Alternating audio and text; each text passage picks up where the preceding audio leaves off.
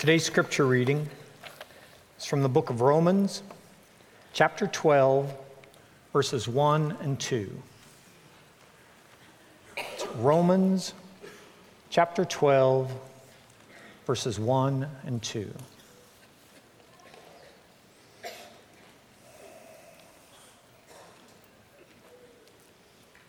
I appeal to you, therefore, brothers, by the mercies of God, to present your bodies as a living sacrifice, holy and acceptable to God, which is your spiritual worship. Do not be conformed to this world, but be transformed by the renewal of your mind, that by testing you may discern what is the will of God, what is good and acceptable and perfect. This is the word of the Lord.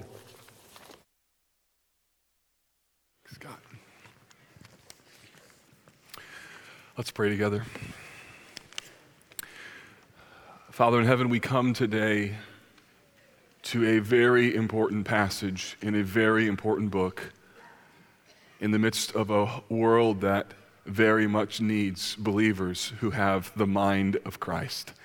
And so I pray that you would use our time around these two verses in order to frame the kind of mindset that brings light into the world, that emulates the glory and the goodness of Christ, and makes much of you in a world that desperately needs to see what you are about.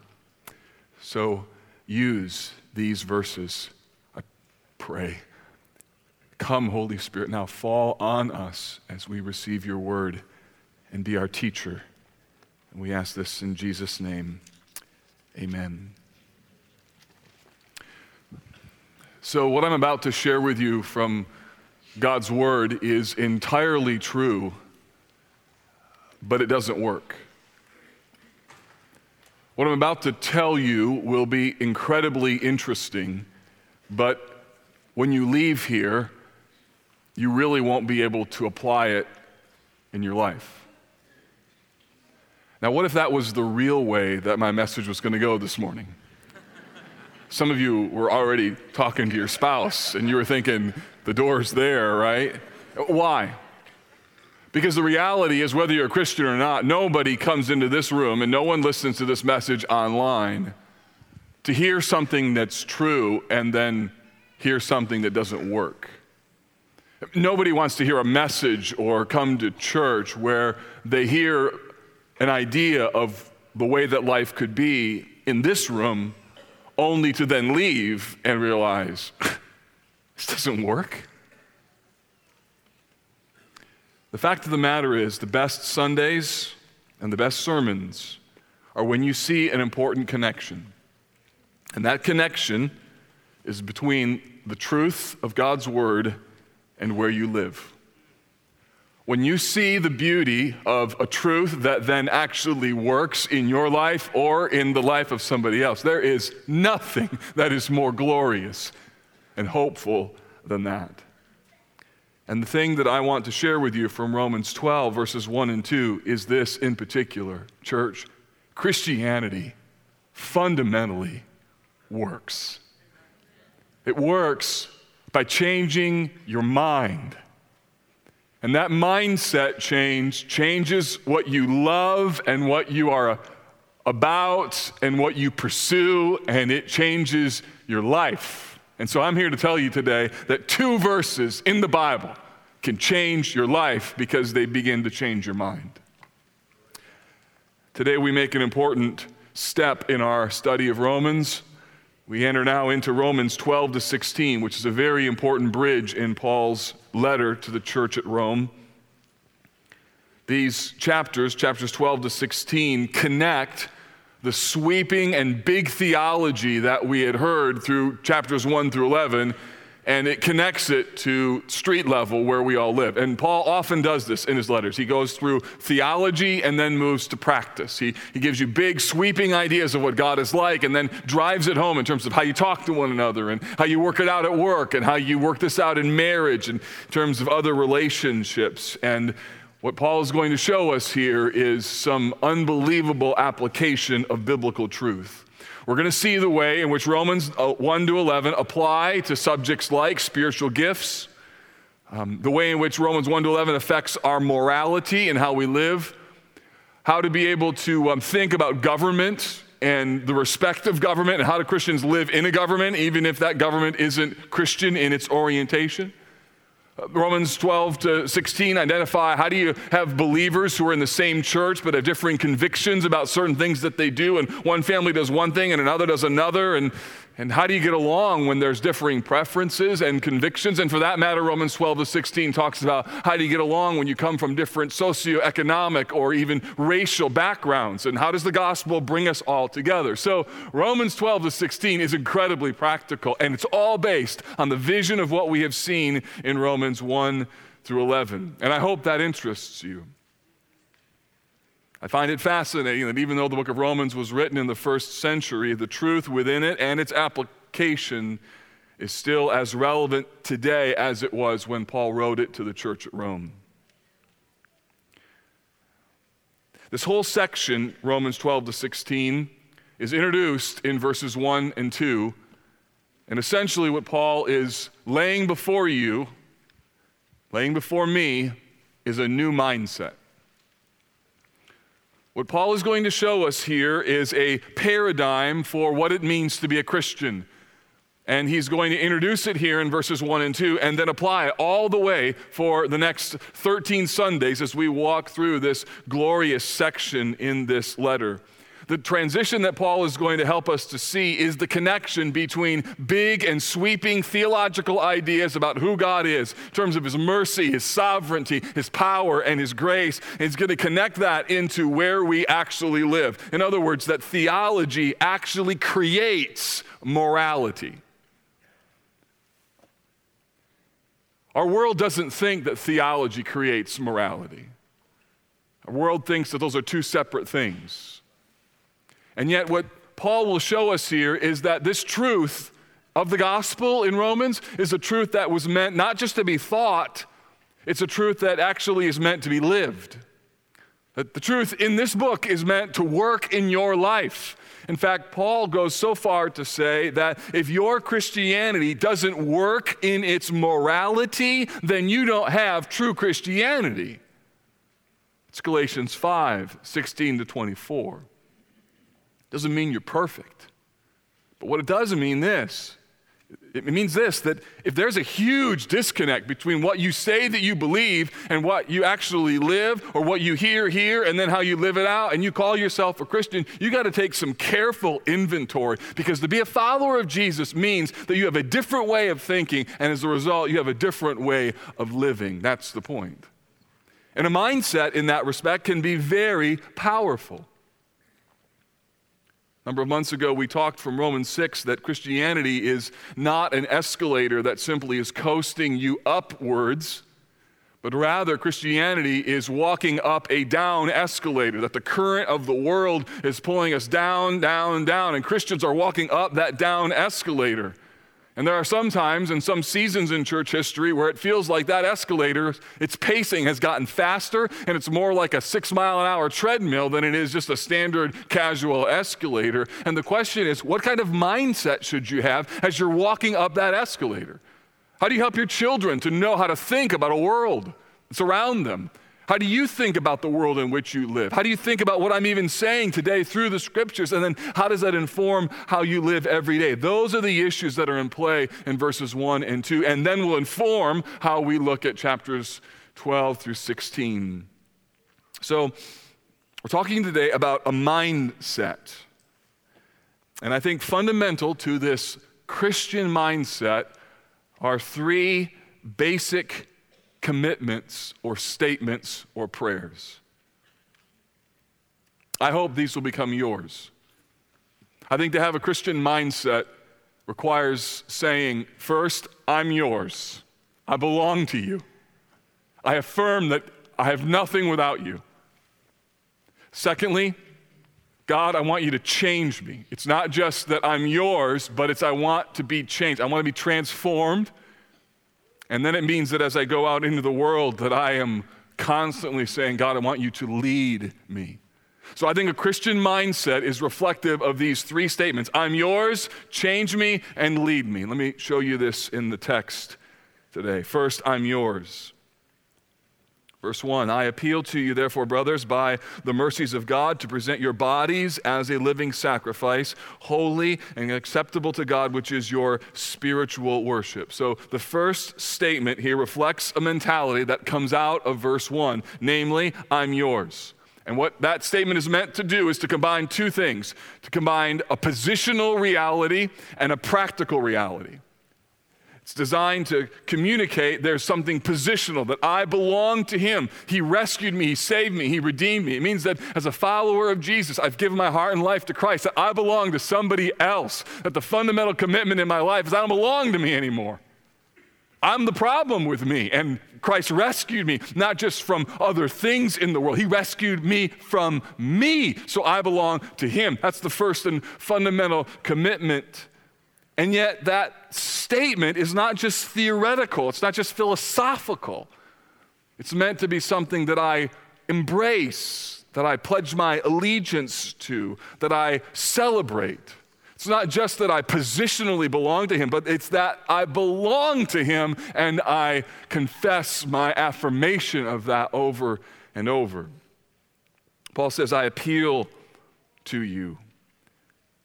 There's an urgency here. In light of everything he said, he now moves into this section where, in light of what I just said in Romans chapter 11, and remember where we were if you were here 2 weeks ago? We ended with Romans 11:36. From him and through him and to him are all things. To him be glory forever and ever. Amen. We ended in this triumphant reality. And then Paul says, so I appeal to you. In light of what we've just heard about God, in light of who he is, there are things that we need to embrace. It would be hard to overestimate the strength of what Paul is trying to say here. So if you loved the big views of God in Romans 1-11, then you need to lean in and listen to what Paul is saying in chapters 12-16.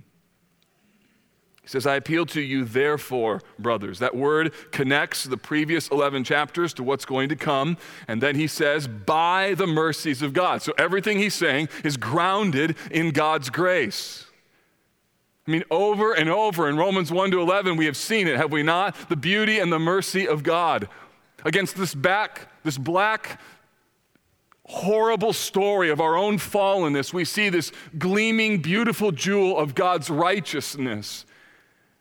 We climbed the summit of Romans chapter 8 and we heard the scriptures say, there is therefore now no condemnation for those who are in Christ Jesus. It means that God has declared over sinful human beings who he rescued in his sovereign mercy, who he set his love on them while they were his enemies. And he declared over them, because of the finished work of Christ, that these sinful people are mine, they are forgiven, they are cleansed, and no one can have any charge against them. They can't charge themselves. The devil can't charge themselves, because in Christ they are absolutely 100% clean and forgiven. That is the mercy of God. And that's the beautiful summit of Romans 8. And that reality has sweeping implications for how you live. If you don't get that right, if you don't get mercy right, you'll never get living right. You see, people who have seen this vision of God's mercy, they are fundamentally different. They have been, the Puritans used to say, they have been bemercied. They've been affected by God's mercy. This is why, church, why theology and big thoughts about God really matter. They really do. That's why you need to read a theologically oriented book this summer. Read a couple novels, go ahead. And then read a theology book, the kind of book, something that as you're sitting at the beach, in a restaurant, or at a campsite, or your backyard, and you read a line and your heart just goes up. Big theology and views of God matter. This is why, if your children were in our Next Generation Sunday School class this year, you ought to thank God for teachers who are giving your kids big views of God. And why some of you, as Kristen said, ought to think about engaging in that ministry, to think that you can shape little minds and hearts with big views of God that will last them for the rest of their lives. Could there be anything more significant than that? The starting point of this Christian mindset is I'm yours. I belong to God, not because of me. I belong to God because of Him. And yet there's something more here. I appeal to you, brothers, by the mercies of God, here's what he says, to present your bodies as a living sacrifice, holy and acceptable to God. So he doesn't intend for us just to stay in this beautiful aura of basking in God's incredible mercies. That mercy is supposed to have an effect, and he calls them to present themselves. He calls us to present ourselves as living sacrifices. It's a very interesting statement that Paul makes here. What he's doing is drawing from an Old Testament sacrificial system of worship. In the Old Testament, everything about their worship was connected to sacrifice. The Old Testament Temple Mount was designed to have sacrifices in the middle. When people came to worship God at various festivals, it was all about the sacrifice that they brought. And so to say bring a sacrifice meant that Israel worshiped God by virtue of these sacrifices. There was no relationship with God apart from sacrifice. It was so incredibly linked. And so Paul draws on that sort of image and metaphor, and he says to them that they are to present their bodies as a living sacrifice. So instead of presenting, don't miss this, a dead animal, the Christian's new sacrifice is to present a living body, a person, an individual who has been rescued and renewed by the person and work of Jesus. For an Old Testament person hearing this, or a New Testament Jew or Gentile, they understood the implication of what Paul was saying here. It is that God wants not your dead animal sacrifices. No. He wants all of you. Three words that are important: present. It means, in the original language, it's grammatically rooted in what God has done. So God has captured you, and yet you need to affirm it. That's why I love the statement, I'm yours. And so in light of what God has done, the believer is to have a presenting mindset. So here's an assignment for you. Tomorrow morning, when your feet hit the floor and you realize after waking up it's morning, and after you thank God that you're alive that next morning, instead of, oh, I can't believe it's morning, a challenge to you is the first words out of your mouth tomorrow morning. Let them be this: Lord, I'm yours. That's what this means. John Calvin said this: I offer my heart to you, O Lord, promptly and sincerely. That's the idea. Paul says we're to present our bodies. He uses this term to capture not just the physicality of obedience, he certainly means that, but he means the whole person. So I'm offering all of myself. Present your bodies means all of you. I'm yours means to affirm that I belong to Christ. Every part of me, every aspect of me, that total being belongs to Christ. And Paul says, present all of yourself to him. And then he says, as living sacrifices. The idea is not just physically alive. It means that there is spiritual life in you. Physical life is implied, but it's even more than that. It means because you are now in Christ, because you have been brought from death to life, you are to present your whole being as those who have been captured by this beautiful redemption that's implicit in the gospel. The text goes on. Present your bodies as a living sacrifice, holy and acceptable to God. It means this is what God wants. So what does God want from his children? What's holy and acceptable to him? You know what the answer is? What does he want? He wants living sacrifices. He wants lives that are lived out under the banner of his grace. That's the purpose of his mercy. It is that you would be enamored with the beauty of what God has done for you and then go out into the world and live like those who've been captured by the person and work of Christ. And then he says, which is your spiritual worship. It's a hard phrase to translate. The various translations have a wide range in terms of how they render it. Those of you who grew up with the King James Version, it reads, which is your reasonable service. The NIV uses 4 words for 2 Greek words. That which is true and proper worship, And the New Living Translation renders it as, this is truly the way to worship. And what does it mean? What Paul is saying is this, that it simply makes sense, or that it fits with who God is and what he has done, that you would offer all of yourself as a living sacrifice to him. So when he says this is your spiritual worship, he doesn't mean just that this is a way that you worship God. What he means is this is what just simply makes sense in light of everything that he's done. If you understand, in other words, Romans 9, 10, and 11, and the big view of God's sovereign mercy in your life, then it's going to show up in your neighborhood. It's going to show up in the marketplace. It's going to show up in how you talk. It's going to show up in how you treat one another. It's going to show up in Christian marriages and Christian parenting, Christian language. It's going to show up. That's the point. There should be no bifurcation of what we learn on Sunday and then what happens out in the world. This exists for that in the world. That's the point. And that's what Paul is saying here, that this is your reasonable service. It just makes sense. In light of your relationship with your God, there are certain things that should go along with it. Let me give you an example. There are other things in life that have this close connection between conduct and action that is reasonable and positional realities. The best one, I think, is marriage. When a man and a woman are married, and they are declared to be married, there are covenantal commitments that are central to that married status. The conduct and the position are absolutely linked.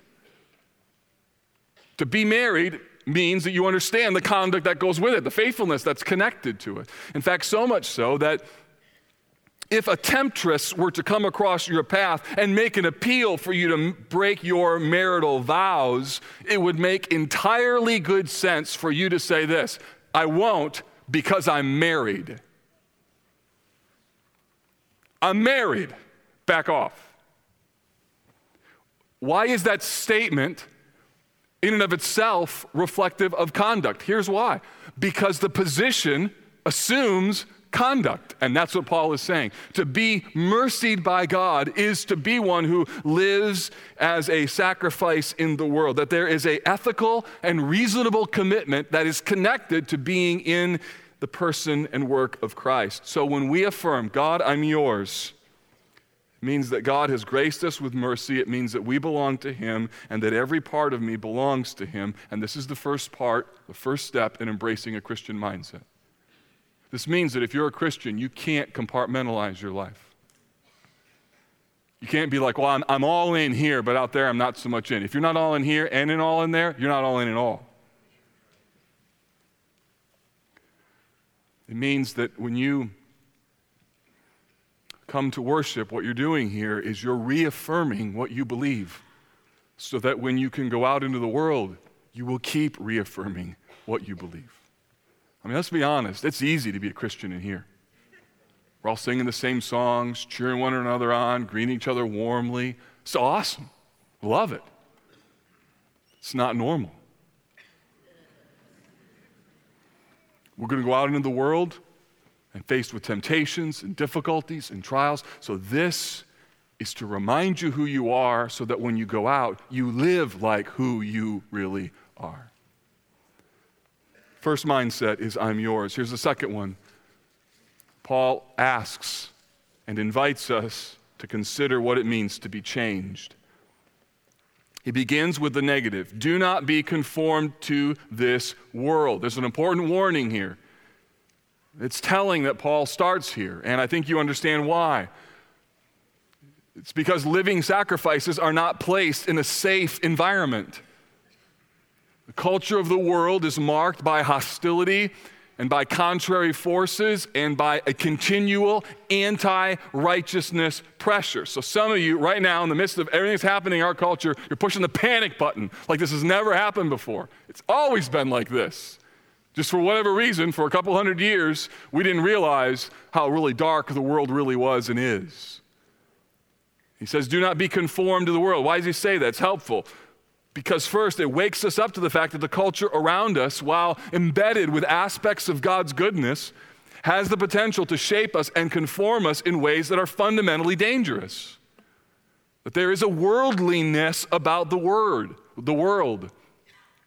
I know some of you grew up in churches where that worldliness thing was used all the time, so you kind of roll your eyes anytime that worldliness thing comes, because for you it's associated with some kind of no-no list or the dirty dozen list or what real Christians don't do. And I understand your reticence to hear the word worldliness, but you need to know that there is a worldliness in the world that is deeply concerning and alarming. There is a worldview pressure that is blowing a competing theology as it relates to who God is, who you are, knowing what is right and wrong, and determining how we ought to live. That the world in which you and I live is not neutral territory. Movies, social media, books, friends, educational systems, business culture, your neighbors, government, consumerism, they're all these things that are embedded with non-neutrality. They are vehicles through which the theology and ethics of a broken world become clear and are leveraged for influence. And we have so many more vehicles for the leveraging of worldly influence that we have in our day than we have ever had. The world, the flesh, and the devil are always colluding to conform us into an anti-God mindset. I say all of that so that you know that the world in which you live is not a safe place. Secondly, this do not be conformed to the world is a warning about passivity, because there's a tendency to be lulled into sleep. We kind of sit back and thoughtlessly just kind of ingest every aspect of the world's culture. This is the time of year I love to be outside riding a bike and riding fast. I wear goggles and I keep my mouth closed. Why? Well, don't be foolish and ride your bike with your mouth open. You're going to ingest all sorts of things. And yet so many believers sit in front of a television, sit in front of their internet, look at their literature, social media, and they just have mouths wide open, ingesting everything that comes their direction, thinking as though the world is a safe place. So not being conformed to the world means that you have not taken the shape of the world. It means that the world's form and your form do not fit nicely together. Do not be conformed to this world. Some of you, you're flirting with a mindset and a mentality that is going to reap terrible fruit. So what's the hope? He says, do not be conformed, but be transformed. That word is the word that we get our word metamorphosis from. It means that you take on a different shape, that there's a transformation that's happening. It means that you incrementally begin to look different. It's the idea coming out of 2 Corinthians 3:18 that we all with an unveiled face, beholding the glory of the Lord, are being transformed into the same image from one degree of glory to another. What does that mean? It means that as you even hear now, hear Romans 12, and you're listening intently, what's happening as you are seeing things about God through Romans 12, 1 and 2, that incrementally you are beginning to look more and more like Jesus. It means you get into your car and somebody cuts you off in the parking lot at church, and instead of getting mad, you're like, God bless that person. And your spouse looks at you like, who's that? And your kids are like, Daddy loves Jesus. I mean, so you see the incremental progress. It's as practical as that. It's as practical as how you conduct yourself in your neighborhood, how you act out in the marketplace, how you treat a waitress at a restaurant when she's taking your order. Then incrementally you begin to look more and more like Jesus, and that over your lifetime that you have 40 years or 50 or 60 or 70 or 80 or 90 years of incremental progressional Christ-likeness, so that you can look at your life and say, thank God, somehow, some way, I look more like Jesus today than I did 10 years ago. And you know how that happened? It happened because Sunday after Sunday you listened and you leaned in and you took notes and you sung songs vibrantly and you studied the Word because there was something happening to you. And the Bible calls that transformation the renewal of your mind. The problem with many Christians is they don't think about their thinking. And what the Bible says is that thinking creates actions. Or mindsets produce lifestyles, that theology creates ethics, that the life of the body, the life of obedience comes through the mind. The Bible has a lot to say about the mind. Jesus' summary of the law was this: love the Lord your God with all your soul, all your heart, all your soul, and all your mind. in one of Peter's, must have been one of his worst days of his lifetime, when Jesus said to him, Matthew 16, "Get behind me, Satan." Can we just acknowledge that's not a good day for Peter? He comes home, his wife says, how's following Jesus today? Nah, that's so good. What happened? Well, Jesus called me Satan. She was like, what? Called you Satan? Yeah, this is not good, not good. So why does he call him Satan? Get behind me, Satan. You are a hindrance to me. Why? For you are setting your mind on the things of, not on the things of God, but on the things of man. You want to be a part of Satan's activity? Just set your things on things of man and not on things of God. Christians are exhorted to have the mind of Christ in Philippians 2, which looks like humility and unity and sacrifice. We're commanded to set our minds on things that are above. And we're warned in Romans 1 that the characteristic of the world is a debased mind, a dark mind. Here's Romans 1, 21 to 28. For although they knew God, they didn't honor him as God or give thanks to him. They became futile. That ought to scare you. That word ought to scare you. They became futile in their thinking, and their foolish hearts were darkened. And since they did not see fit to acknowledge God, God gave them up to a debased mind to do what ought not to be done. You see the connection? To renew the mind means the reversal of the tragedy of Romans 1. It means to have a right view of God that leads to right actions. It means the Holy Spirit uses the scriptures. It uses the Bible. It uses today. Like today is part of that. And so I hope you came anticipating learning and reading. I mean, even if it's a bad message, this is the Bible.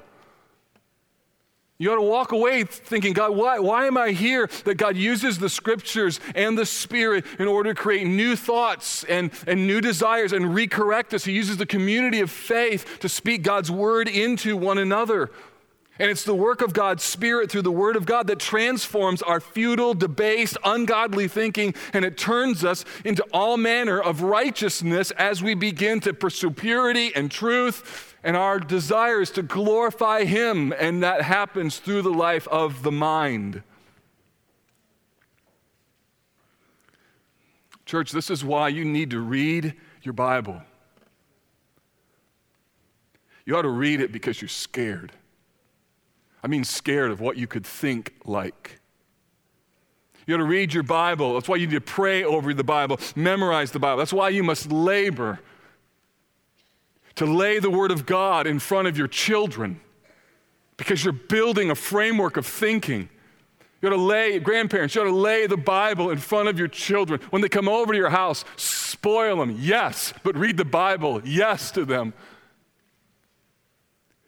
You ought to lay the Bible before your friends and your fellow Christians, because without the Word and without the Spirit, we will be caught in the current of the world. And there is no middle ground. You're either being conformed to the world or being transformed into the image of Christ. So the idea is this: God, change me and change my thinking. I mean, when you do dumb stuff, when I do dumb stuff, I often find myself saying, what was I thinking? A couple months ago, I was doing some lawn aeration and had a big old piece of equipment in the back of our Honda Pilot. And I mean, I'm 44 years old. There's certain things, I've had enough bad experiences in my lifetime that I've got a record with myself. And I know that there's certain things that I'm supposed to do, but I'm hurrying. And so I just put these cheesy little blocks underneath the wheels of this lawn aerator. As I'm traveling along and coming to a stop, I'm hearing it kind of roll around, and then it kind of clunks against the back hatch. And I think, well, that's probably not good, but I'll get there soon. I don't want to stop. I'm kind of in a hurry. I stop again, it clunks again, and it clunks again. And then I pull up into the driveway, and as I kind of go up the driveway, a little steep climb, it doesn't just clunk, it goes over the blocks, and I hear this, and I'm sitting there going, oh no, right? Come outside the car, and I look, and sure enough, the handlebars of that lawn area just gone right straight through the windshield. And I'm just thinking, my wife's going to come out, and she's going to see this. My kids are going to come out, and somebody's going to ask the question, did you think to play? Of course I did. But I didn't, right? I know better. and yet I still don't do what I know I should do. It's one thing with a law narrator. It's another thing with all kinds of other moral issues in the world. And what we need is we need God to help us by the word to shape our thinking and to say, God, change me. Some of you need today to be the first day of a number of days over this summer where you begin to pray, God, change my thinking. Change my thinking. Here's the third thing, and that's lead me. I love the way that this text ends. So don't be conformed, be transformed by the renewal of your mind. That what? That by testing you may discern what is the will of God, what is good, acceptable, and perfect. I love the fact that he says it this way. Here's why. Because it implies that the will of God is not always crystal clear. The idea is you're in the middle of a hostile world and you love Jesus and you got this great position, but you still got to figure out what's right, what's wrong. Do I go left? Do I go right? And there are thousands of decisions like that you face over your lifetime, where the Bible doesn't have chapter and verse, that it's nuance and application and gray area. And how do you figure out whether you do this or do that or say yes to this or look at this or watch that or read this or talk like that? All these things you have to navigate through. And what Paul is essentially saying is this: God, in the midst of this mindset of will you help me to confess that I'm yours and change me, then will you also lead me? You know, the fact of the matter is, church, our culture has never been static. But the change culturally in the last 10 years has been staggering, both morally, technologically. I mean, it's hard to keep up with. As a dad, I've struggled, to keep up with the different nuances and the things that are around my kids. I can't develop a no list fast enough. I've told my sons this. Look, I can't tell you all the things that you're not supposed to do. I have to lead by principle because everything keeps changing. I mean, just last week I got this text on my phone. I have no idea what that means. How many of you know what that means? Oh, awesome. At least I'm not in the minority position. So I was like, boys, what does this mean? And they're like, it means rolling on the floor laughing, totally perfect.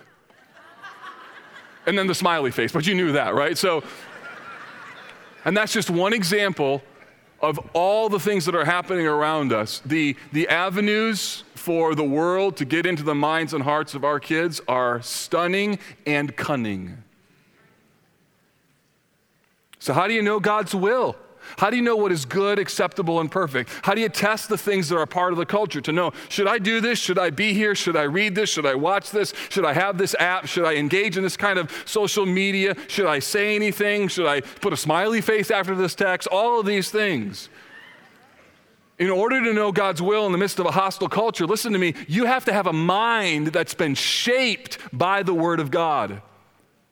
So if you're a son or a daughter that's been brought by somebody else, by your parents, you got in someone else's car, you're wearing someone else's clothes, you ate someone else's food, and you're sitting in church today, and maybe you didn't always want to be here, you ought to thank God that your parents thought enough of you and loved you enough to bring you to a place where you could begin to have your mind shaped by the Word of God, because you live in a world that is seriously scary. You need to know the Word so you can live the Word. You need to know the Word so that when things come across your path, 10 years, 5 years, 2 years, 6 months from now, this afternoon, you can know how to discern God's will. And should we do this or should we not? And there are not always very clear answers. But that because of the appetite of God's Word, you could see something and go, you know what, I don't know. I don't know why or what, but that's not good. I'm not doing that. I don't know about this guy or this girl. She says she's like legit, but she's attractive. I don't know. There's something about her. And you can't put your finger on it, but the framework of the Word of God has helped you to be discerning. This is where, frankly, some of you are missing it. I mean, lovingly, I need to tell you, you've tried to change and you failed because there's been no change of mindset. You just tried to take the Christian mindset and merge it with your mindset, and that didn't happen. What happens in conversion is Jesus' mindset takes over. Your mindset gets squashed and a new mindset emerges. The problem may be that you're still listening to your own mindset, and that effect is constant failure. Becoming a Christian means that you belong to God and that you are so captivated by His grace that you start to think like he thinks. So much so that people look at you and go, man, you're different. And you are, in ways you can't even explain. Others of you are setting yourself up for a huge problem in the future. And I've seen this so often as a pastor. Here's what happens. This person neglects to know the word. They neglect to spend time in prayer, neglect to be part of the community of faith. They barely listen on a Sunday to sermons. And then suddenly, when a major decision is in front of them, like who to marry and what job to take or what house to buy, suddenly then they want to know God's will. But the reason is not because of God. No. The real reason is because they don't want to buy the wrong house. They want to marry the wrong person. And they don't want to be miserable in their job. And the tragedy is that the chance of them knowing God's will in that moment is so slim, because discerning God's will is a mindset, and you don't build a mindset quickly. So for those of you who are seriously minded in terms of your study of the word, and you are intaking and you are listening and you are seeking after God, and let's be honest, there's sometimes when you wonder, is this doing anything for me? I promise you it is. You bring your kids to a Sunday morning service, or sitting next to you, you wonder, is anything getting through? I promise you it is. Even if it's just a little truth that's gotten in their hearts. You spend time in the word, sometimes you close it up. There was no like Shazam sort of moment in your life. You just were a normal, everyday Christian reading a normal, everyday passage and a normal, everyday morning. And what happened, though, is that the Holy Spirit begins to use the Word of God to build a framework of thinking that is important and beautiful and life-changing. So the mindset is this: Lord, I'm yours.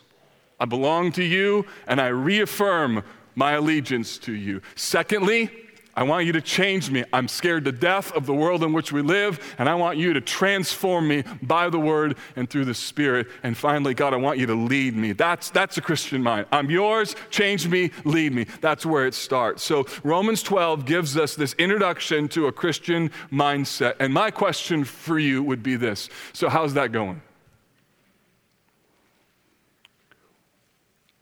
Have you placed your trust in Christ so that your whole hope is in Him? Maybe today the first step for you is realizing that you need to be genuinely converted.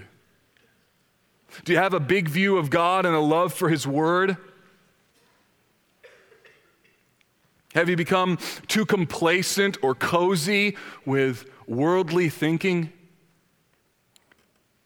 Do you see today maybe the value of the Word, the value of the church, the value of the Holy Spirit in shaping your thinking? Do you recognize the danger of the culture that's around you and the kind of pressure that it can apply? And yet at the same time, do you see the hope of a Christian mindset? The idea is that you're going to be dismissed out of this room and go into the world. And that's where it really has to work. In the midst of cultures that are putting pressure on you and sin issues that are going to try and tempt you, that there is this Christian mindset informed by the Word, empowered by the Spirit, mercied by God's sovereign purposes, and you are going to last all the way to the end, not because you're strong, but because God, through His Spirit, is going to help you survive all the way to the end, helping you to incrementally become like Jesus. And sure, there'll be mistakes that you'll make along the way, but at the end of the day, your mind is reflective of the person and the word of Christ. That's what the hope of this passage is. As a pastor, that's what I want for you as a church. I want it so badly for you. I want to hear about your final moments, that you treasured Christ all the way to the end, that there was no wavering from your fidelity to Jesus. As a dad, this is what I want for my kids. So this weekend, we crossed a major milestone in our lives with the graduation of our two sons, our oldest two sons, Hayden and Joseph. And I remember my graduation. You remember yours? I remember it was like everything changes from this point forward. And as I was thinking about this text and this moment in our family's life, you know what was on my mind? You know what I want for them? I want for them to give their entire being to the service of King Jesus. I want them to be living sacrifices that are holy and acceptable to God. I do not want them to be conformed to the world. And I want to send them out into a dark and hostile world, knowing that with a Christian mind, they will know how to honor Christ and discern God's will and to take the righteousness of their mom and dad and bring it up another level. That's what I want. And that's my prayer for them. That's my prayer for you. That's my prayer for me. It's this: God, would you give us Christian minds that result in Christian lives? We would say, I'm yours. Would you change me? Please change me. And then would you lead me? Because we live in a scary world. And that mindset and that attitude and that frame of thinking is how Paul wants to now apply theology to where we really live. So let's do that in the midst of a dark and hostile world. Let's close in prayer. In a moment, there's going to be some people up here afterwards who would love to pray with you about anything going on in your life, whether it's your need of putting your faith in Christ today, or praying through a trial, or maybe just a confession of saying, my mind is not Christian. Before we end, I want to give you a moment just to silently reflect on what it is that God by His Spirit may be saying to you today. In a moment I'll close in prayer, but just for these next few moments, let's just quietly ask the Lord, what are you saying today by your Spirit and through your word?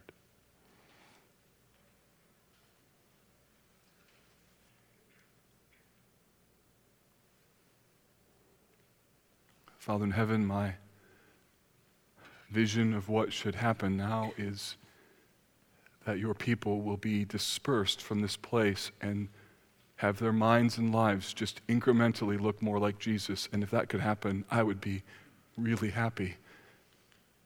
And I think you would be really glorified.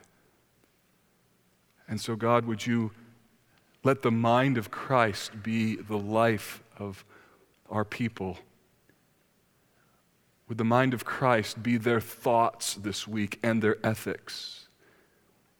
Lord, would you help us to be a people who are marked by being living sacrifices that are holy and acceptable, that we could know your will in the midst of a hostile culture, and that we would live through the heart and life of our King named Jesus. And so we invite you now to empower us and to help us. And we thank you for your word and for its help in shaping how we think. And we pray this in Jesus' name. Amen.